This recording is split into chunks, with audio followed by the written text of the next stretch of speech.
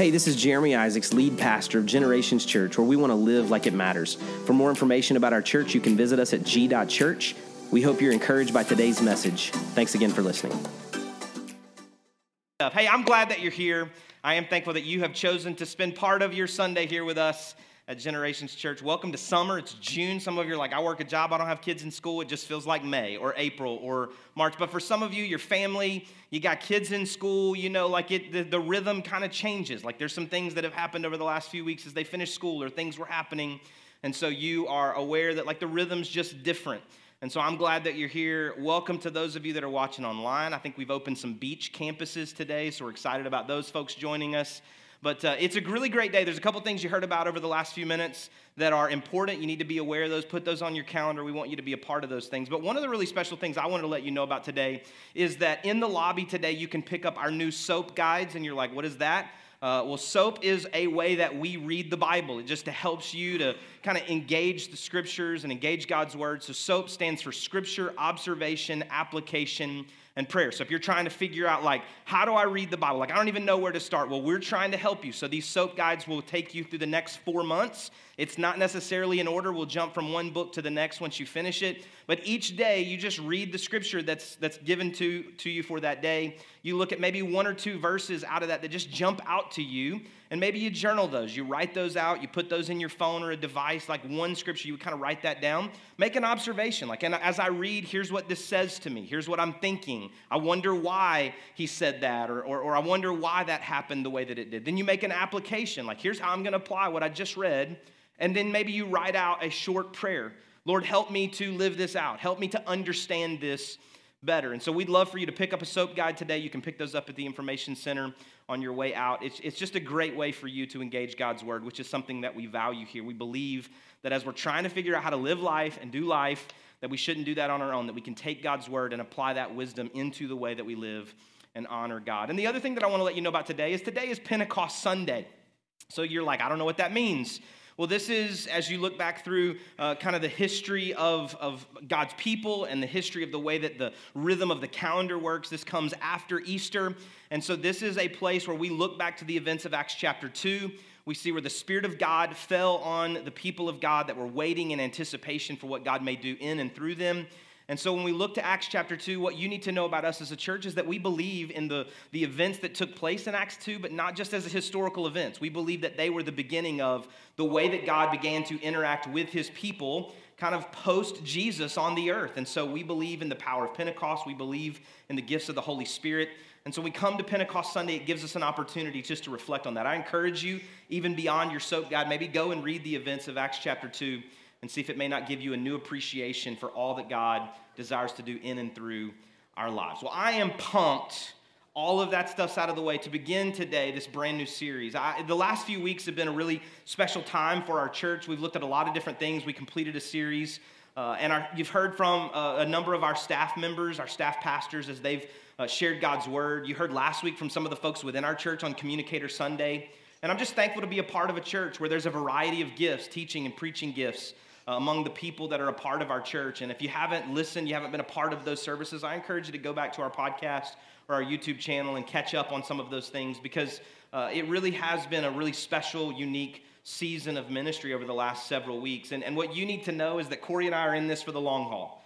My wife, Corey, and I, our plan is to pastor you for the next 25 years or so, which is over 1,000 Sundays. And so I'm thankful for seasons where we can utilize a number of people within our church to help share the preaching and teaching load. It helps me to stay healthy, but it also helps to develop the gifts of God in the people of our church. And so I'm thankful for that. But today we start a brand new series called Summer Stories. And as we look to these summer stories, we're actually just going to dig in for the next 7 or 8 weeks to the stories that Jesus told, these stories that are often referred to as parables in the gospel. Now, the word parables, it definitely is a word that we derive from Scripture, but it's also a literary word. Merriam-Webster defines parables as a simple story that teaches a moral lesson. A simple story that teaches a moral lesson. And so when we think about parables, what we're going to do is we're going to take all summer to look at the stories that Jesus told to learn the lessons that Jesus wanted us to learn. And so in the Gospels, which are those first 4 books of the New Testament, Matthew, Mark, Luke, and John, there are approximately, and I say approximate because you do have some overlap and some repeating, but there's 39 parables that we often look to as these stories that came out of those gospel accounts. Most of them come from Matthew, Mark, and Luke. The lowest number of parables as it relates to the Gospels come out of the book of John. But when we look at these stories, what we're talking about is that Jesus would be walking around doing ministry, doing miracles, teaching in the synagogues, engaging people, healing the sick. And then it seems like as he did that, he would just kind of say, hey, you know what? The kingdom of heaven is like, and then he would give us an example or a simile or a metaphor of something that connects to the kingdom of God, the kingdom of heaven, related to something that they would see in everyday life. Now, when you and I read this, Pastor Carson and I were talking about this a week or two ago. When you and I read these stories, they might seem out of place to some of us. If he says to us, hey, the kingdom of heaven's like a field. Well, unless you farm for a living, maybe that seems like something that you wouldn't necessarily engage. But a lot of times when he was referencing something specific in a parable, he was talking to them and he was referencing something that was like nearby. He was talking about something that they could see with their eyes, or maybe they had just walked past, or this would have been something that was a part of their everyday life. And so for us, it's very similar to what we do when we have our annual At the Movies sermon series. We use something, a story, a Hollywood movie or television show. It would be like if I was trying to help unpack a gospel truth, and I were to say to you something like, hey, the kingdom of heaven is like your cell phone. Take your cell phone out. And the kingdom of heaven is like this. Or give you something that connects to your everyday, how you live, Monday through Friday. This is what Jesus would do as he tried to give them these parables, these stories, for them to understand larger truth. So today we're going to start in Matthew chapter 18. If you got a Bible, I'd love for you to go there with me to Matthew 18. If you don't have a Bible, but you got a device, you can go there. Most all of the scriptures today will be on the screen, but I want you to bring your Bible all summer long so you can kind of jot some notes in the margin, or maybe on your phone you can kind of click that verse and copy and paste it to a note that you're making. This is in Matthew chapter 18. This is often referred to as the parable of the unforgiving servant. And so we begin reading together in verse 23. It says this: "Therefore the kingdom of heaven is like a king who wanted to settle accounts with his servants. As he began the settlement, a man who owed him 10,000 bags of gold was brought to him. Since he was not able to pay, the master ordered that he and his wife and his children and all that he had to be sold to repay the debt. At this, the servant fell on his knees before him. 'Be patient with me,' he begged, 'and I will pay back everything.' The servant's master took pity on him, canceled the debt, and let him go. But when the servant went out, he found out one of his fellow servants who owed him 100 silver coins. He grabbed him and began to choke him. 'Pay back what you owe me,' he demanded. His fellow servant fell to his knees and begged him, 'Be patient with me and I will pay it back.' But he refused. Instead, he went off and had the man thrown into prison until he could pay the debt. When the other servants saw what had happened, they were outraged and went and told their master everything that had happened. Then the master called the servant in. 'You wicked servant,' he said, 'I canceled all that debt of yours because you begged me to. Shouldn't you have had mercy on your fellow servant just as I had on you?' In anger, his master handed him over to the jailers to be tortured until he should pay back all that he owed. And this is how my heavenly Father will treat each of you unless you forgive your brother or sister from your heart." Now, as we read this passage, there's a lot of different things that we could focus on in our time together today, but this isn't just one of those standalone parables. This isn't one of those where they're just kind of happening to be walking down the road and walking by, and all of a sudden, like out of nowhere, Jesus just gives them this story, this illustration. All of Matthew 18, which we're actually going to read a few more verses in a few minutes, but all of Matthew 18 really points to this idea. It unpacks this thought. And so he's talking to them in the context of even conversation with some of his disciples. And as a part of that conversation, he tells them this story to help unpack this larger truth. But the first thing that I want you to see here is that we have to recognize all of the pieces that Jesus used to tell this story. So there's some numbers that are included here. He said you've got this master or this king, and he brings in one of his servants, and his servant owes him 10,000 bags of gold. Now, your translation of Scripture, depending on what you're reading, may say 10,000 talents. But if we look at 10,000 bags of gold, you're like, man, that seems like a lot, right? So what is 10,000 bags of gold in the present day? Well, it was commonly understood when you read through the Bible that if you see a bag of gold reference or even a talent, that this would have been approximately 1 year's wages. 1 year's wages. So you can kind of think in your mind, like, what do I make in a year? Like, that's my talent. That's my bag of gold. I went and did some research this week and found that the median household income here in Canton is approximately $61,000 a year. So I don't know if you make a lot more than that, a lot less than that, but $61,000, according to all the various searches that I did, that's the median annual income here in the Canton area. So if we just said that's 1 year's wages, that's one bag of gold, that's one talent, then this man stands before the king and he owes him 10,000 times 1 year's wages. If you're quick with math or you've got your calculator open, what that tells us is that this man's standing before the king and he owes him $610 million. That's a lot, right? That's a lot. If you owed me $610 million, I'd probably want you to pay me back. It's like not pocket change, right? So the king's like, hey, you got to pay me back. You got to give me the $610 million that you owe me. And the guy's like, hey, listen, be patient. I'll pay it back. Now, let me just pause right there and talk about, isn't that just like us? Like this humongous debt, this humongous thing. But it's like, hey, if you'll just be patient, I'll figure out a plan. I will come up with a solution. Because the king, the servant in this story, was going to take this man and all of his family and put him into prison until he could pay back all of the various debts that he owed. So you got $610 million approximately just in our current math and our current community. And so this guy's begging for his life, begging for him to be forgiven the debt. And so finally the king, the master here, he says, okay, listen, I'm actually going to forgive you. You don't have to pay me back. You're free. And so he leaves. He walks out the door.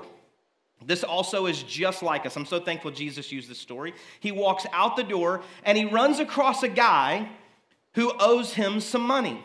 Now, the number that's used here is that he owes him approximately 100 silver coins. Again, you might be thinking, hey, that's a lot. 100 silver coins, that seems like a lot. So what does that equate to in the present day? Well, that's approximately $750. We're not talking about quarters, like it does have value. It is a little bit of money. Like maybe you don't owe me $610 million, but I mean, if you owe me $750, like we're going to talk about it. I'm probably going to negotiate with you for like Mexican restaurant gift cards, or someone be like, hey, I'll take this in increments. You know, you can pay me back in 7 tequilas gift cards. That's totally fine.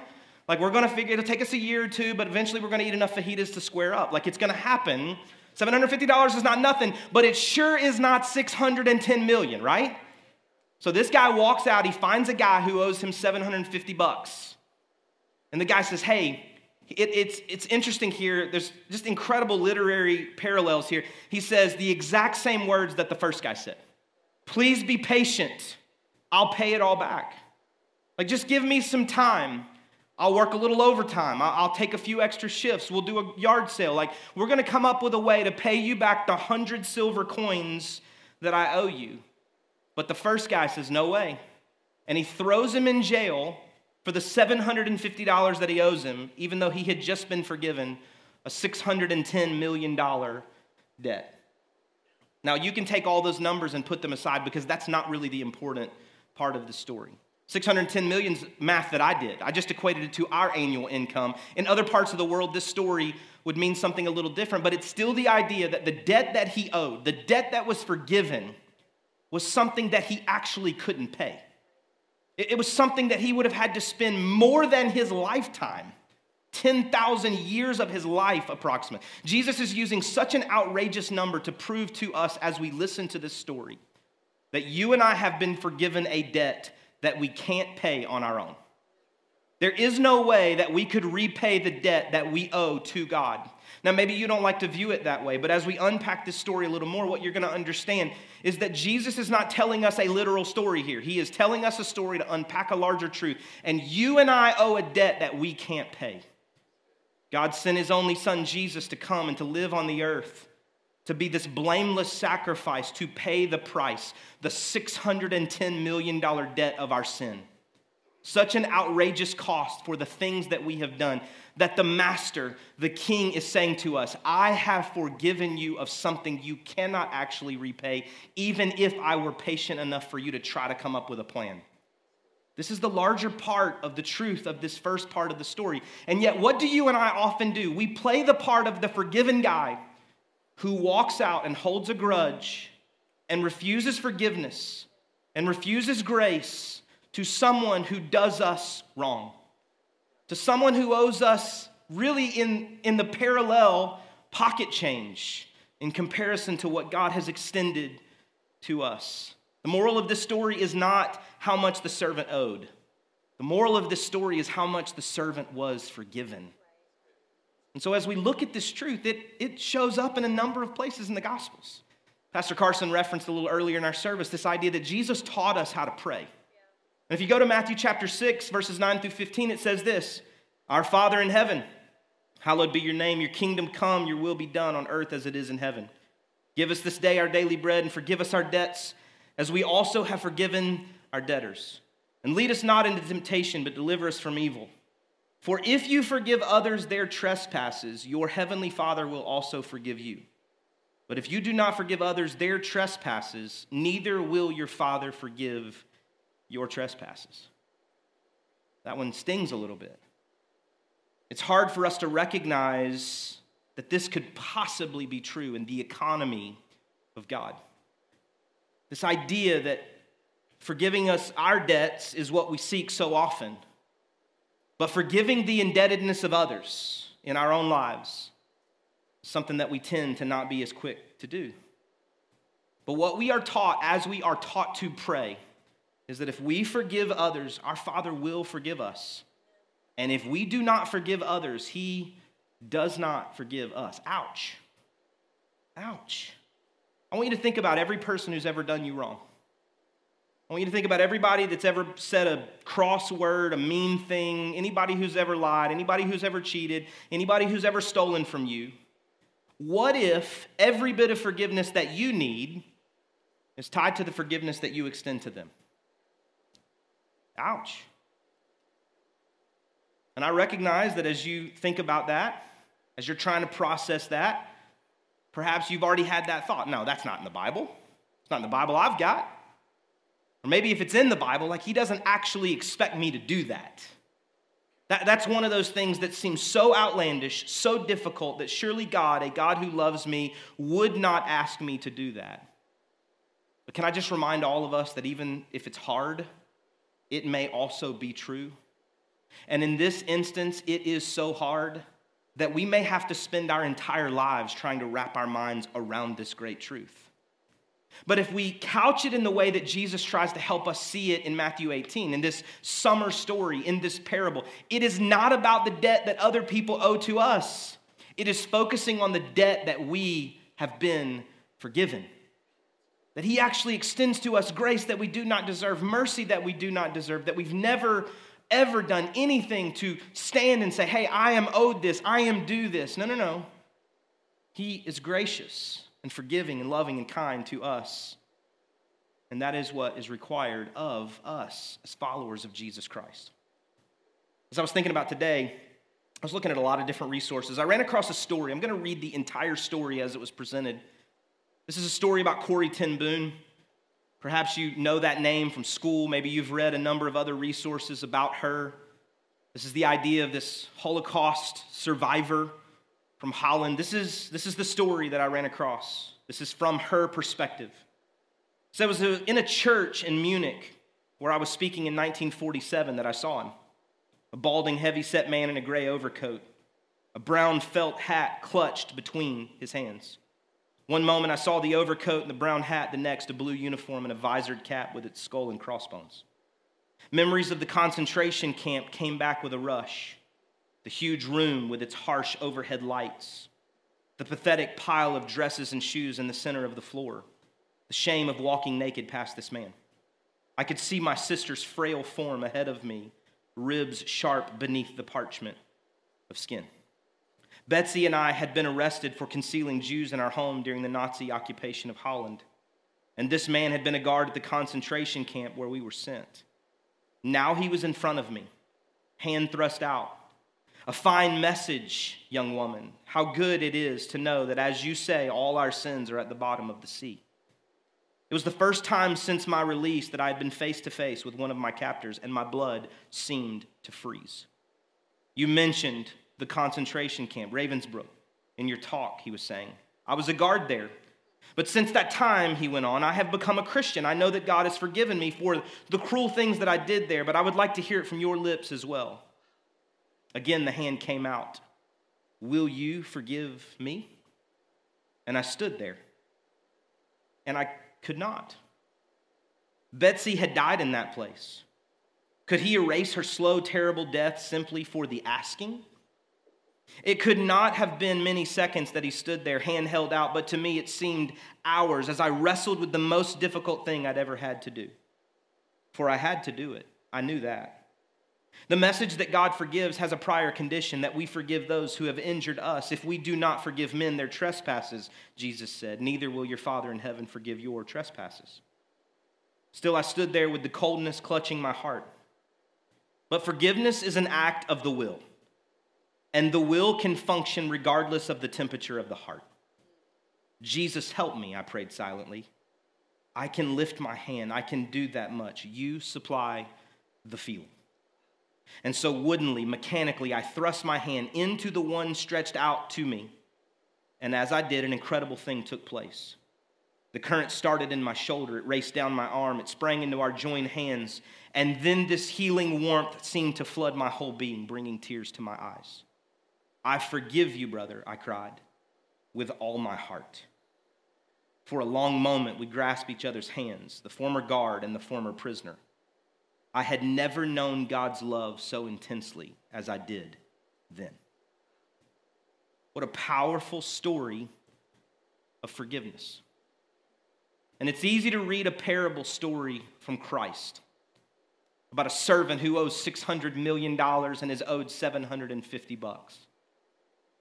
It might be easy to hear a story from a Holocaust survivor of Holland and think, well, that's good for them. That's good for her. But you don't know. You don't know my story. You don't know my pain. You don't know what I've walked through. And let me assure you, I don't mean to trivialize or minimize anything you've ever walked through. I'm not saying it will happen in a moment. I'm not saying it should happen before you walk out that door. But I am saying that I cannot choose which parts of Scripture apply to me. They all apply. And as I unpack the truth of Scripture, I would ask all of us to come to some agreement on this one truth, that we are asked to forgive those who trespass against us. That's what we're asked to do. So how do we do it? If you drop back in Matthew 18, verses 15 through 17, give us a process. They help us to understand how we go about this unthinkable, difficult idea of forgiving those who trespass against us. This is what it says in verses 15 through 17. If your brother sins against you, go and tell him his fault between you and him alone. If he listens to you, you've gained your brother. But if he does not listen, take one or two others along with you, that every charge may be established by the evidence of 2 or 3 witnesses. If he refuses to listen to them, tell it to the church. And if he refuses to listen even to the church, let him be to you as a Gentile and a tax collector. This idea of a Gentile or tax collector would mean you're giving him over to himself. You're done with him. He's outside the bounds of the church and the people of God. So there's a process here. You go first to the person who's done you wrong. It's hard, it's difficult. I can't say I've always done it for sure. But the idea here is that Jesus lays out for us a process that's when we face something difficult like this, the weight of our hurt and our pain, that we should go to that person rather than going to someone else. Why? Because by going to someone else, we are bringing them into our pain. We're bringing them into our hurt. We're involving someone who didn't do it and who can't fix it. So what do? We go to that person. Now, that doesn't mean you shouldn't have a trusted friend or ally, someone who will encourage you, pray for you, let you practice what you need to say on them. But they should be pushing you to live this out biblically. And so you go to this person and you say, hey, here's what I feel. Here's what I think you did.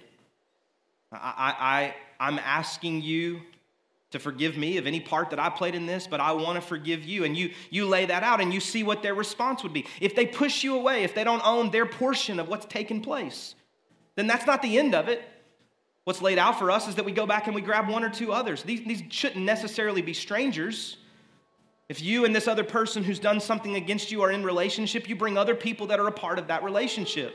Somebody in your G group, Somebody on the job, this comes and it feels a little bit like mediation. It feels like there's a third party to help us kind of stay focused on what we're talking about and making sure that it's not the emotions that are driving the way, but it's actually working towards some type of productive reconciliation. This passage says, in the end, what we hope is that we gain our brother or sister back. We're not trying to win the argument. We're trying to maintain relationship if possible. But if they push you away and push your friends away, those people that you've brought with you, they still don't own their portion of it. It says, then you bring the church. Now, this could look like the whole church, but maybe this looks like community.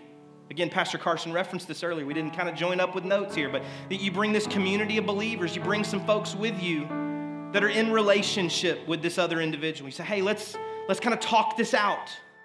And if they still push back, then you and I are given permission to be done with that relationship. Hear me today. You do not have to stay in a relationship where someone is okay causing you pain and they won't own their part of it. You don't have to stay in that. Scripture gives you the obvious out here.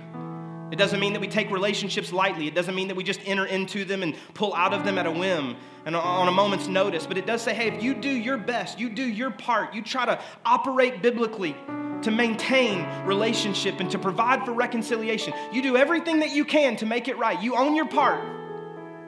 And that person doesn't want to have anything to do with reconciliation and restoration and forgiveness. You don't have to stay there. You turn them over as if they were a Gentile tax collector, someone outside the community of faith pursuing a relationship with God. But you still got to let it go. You can't hold on to that hurt and that pain because it's going to continue to harm you. It's going to continue to cause you great pain beyond that moment. There is a process to seek forgiveness and reconciliation. And in Matthew 18, I told you, this is a part of a larger conversation. Peter, I love Peter in the story. Peter's always asking the question that you and I would ask. He's playing the part we're playing in this story. He's looking at Jesus, hearing Jesus talk about forgiveness. He's like, all right, I got you. I got you. Okay, so I'm supposed to forgive. Okay, I got you, Jesus. So how many times do I forgive him? 7? That seems like a lot. That's a lot. I mean, that's a big number. They did me wrong. 7. I'm going to forgive them 7 times. That's enough, Jesus, right? I get to check the box. And Jesus says, what about 70 times 7? You're like, okay, you can do the math. 490 times. That's the limit? No. Like 10,000 bags of gold. Jesus is using an outrageous number to help us understand that forgiveness that he gives to us is unending. Grace that he extends to us has no limits. 70 times 7 just says, listen, in the context of relationship with imperfect humanity, we're going to do one another wrong even if we're not trying to do so. So you just forgive and you work towards reconciliation and you work towards health and you work towards healing and you extend the kind of forgiveness that you seek from the Father. This entire chapter unpacks so many great truths for us, but it's hard. It's really, really hard. I texted a group of friends this morning, and in that text group to them, here's what I said. I'm preaching on forgiveness today. And to get to the point where I could stand here in front of you, me and Jesus had a week. Me and Jesus had a week this week. I wrestled with him all week long. Because like you, I've experienced hurt and pain. I've probably experienced more hurt in the last 12 to 18 months than I feel like I've experienced in my whole life combined. And you say, well, poor you. I know. I don't know your story. You may not know mine. But over the last few years, if you know anything about me and my personality, one of my greatest frustrations is to feel misunderstood. If you and I disagree about something, we can be okay to disagree. But I hate to be misunderstood, to have my motives questioned. Over the last few years, I've had people like look at me, eye to eye, and question that I love God. Question that I love you and people that sit in your seats. Say ugly, nasty things about my wife and my children. It's not easy. But this week, me and Jesus, we just wrestled it down. And I have chosen to do a couple of different times through these last several years and at other times in my life, and for sure this week, so that I could stand up in front of you with every bit of integrity I can muster to say that even when it's hard, we are called to forgive. We forgive 70 times 7. We forgive $750 worth of debt because we have been forgiven $610 million worth of debt. We could not repay what we owe, and yet Jesus says to us, I forgive you. Go and sin no more. He pushes us towards pursuit of him, and this is one of those hard things. And yet it's right. It's right. I said it earlier, and I mean it with all of my heart. I don't know your pain. I don't know what they did to you. I don't know what they said about you. I don't know what they stole from you, how much they stole from you. I don't know what parts of your heart still live where they're at. I don't know how much you bled. I would never say to you that it's easy. I would never push you more quickly than the grace of God is working on your heart right now, but I would say to you, you have to take one step today. You got to take one step. You got to say, okay, God, if all I can do today is acknowledge that this may be what you're asking of me, I'll acknowledge that. I can't do it yet. I can't say it yet. But I'll take that first step and say, maybe this is the journey that I've got to be on the next few weeks and months.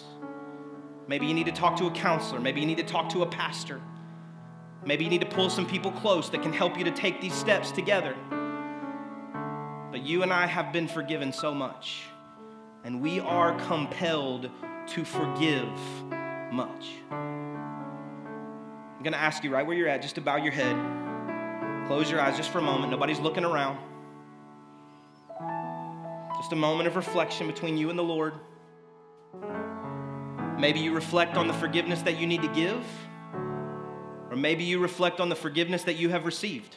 But in either instance, don't take it lightly. Don't take it lightly. Every head bowed, every eye closed, just for a moment. If you would say to me, Jeremy, for me, I need my sins to be forgiven. I'm a sinner in need of a Savior. I need that $610 million debt that I cannot repay to be forgiven by a God who loved me so much to send his one and only Son. If that's you and today you choose to enter into a relationship with Jesus Christ, would you just lift your hand right where you're at? We want to pray for you. Thank you so much. Thank you so much. You can put it right down. Thank you so much. Several hands today. And now if you would say to me, Jeremy, for me, I've got someone in my life, someone in my past perhaps, that I need to forgive. I've got to let it go. It's still hurting me, and I need to let it go. If that's you, would you lift your hand? I want to pray for you today. Thank you so much. Thank you so much. Thank you so much. Tons of hands today. God, we love you. We love you so much, and we thank you for your grace extended to us, all that you have forgiven us of, a debt we could not repay on our own. And so, God, right now, I thank you for those who lifted their hands to acknowledge their need for you to be the Lord and Savior of their life, the forgiver of their sins.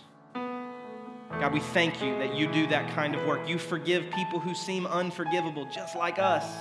You do the unthinkable. Your love is demonstrated through the sacrifice of your Son, Jesus Christ. And so, God, thank you for the great debt that you paid on our behalf. We celebrate and rejoice for those making that decision today. And God, I pray now for every hand that was lifted to say, I've got to forgive somebody. What a tough thing you've asked of us. The pain still hurts. It's still there. We remember it so vividly, perhaps. Maybe it just happened, or maybe it happened years ago. But God, I pray right now for every hand that was lifted, that God, you would give them the grace right now to know that you will walk this journey with them, that you will help surround them with people who love them and care for them, and that we will walk this journey together towards forgiveness, perhaps even restoration and reconciliation if it's possible. But if not, we will release them from this debt over our lives, because that's what you ask of us. In Jesus' name we pray. Amen. What a great day to take communion. It's the first Sunday of the month. We always take communion at least this often. It's a reflection of what we've been talking about right now. In just a moment, our team is going to come and they're going to serve you some elements. They'll pass some trays, and as they do, there's going to be a little bread, kind of cracker, wafer piece there. There'll be a cup of juice. And as they distribute these elements, I want you to hold them in your hand. They're going to sing a song here, and as you hold them in your hand, I want you to reflect over what we've been talking about today. But in this moment, I don't want you to think about anything anybody has done to you. I only want you to think about the cost of salvation, the things that you and I have done, the forgiveness that we seek or sought, and how God demonstrated his great love to us in this, that while we were yet sinners, Christ died for us. When they come and distribute these, hold them in your hand. We'll come back and take communion together. You can come and serve now. You give life, you are love, you bring light to the darkness, you give hope, you restore every heart that is broken. Oh, and great are you, Lord.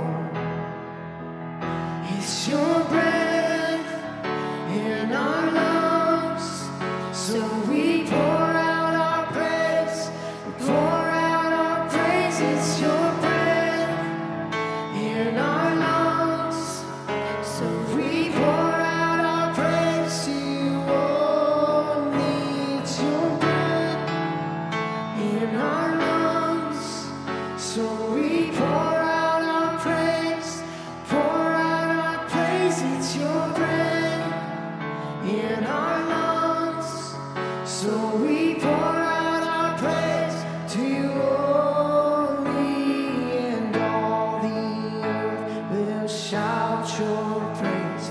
Our hearts will cry, these bones will sing. Great are you, Lord. Oh, and all the earth will shout your praise.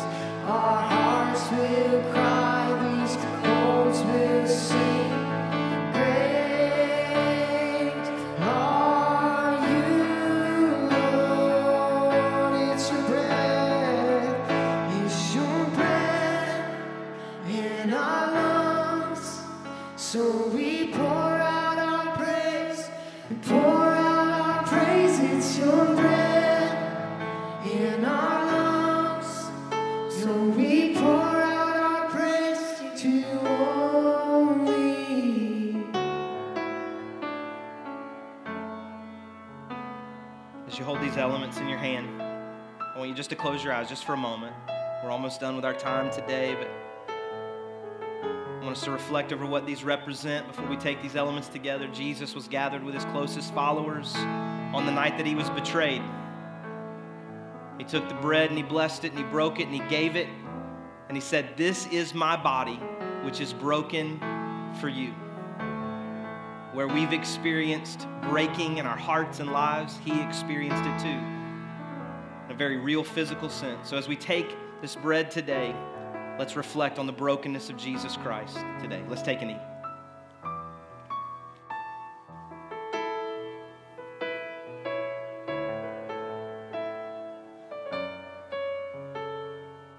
So in the same way, he took the cup, said, "This is the blood of the new covenant.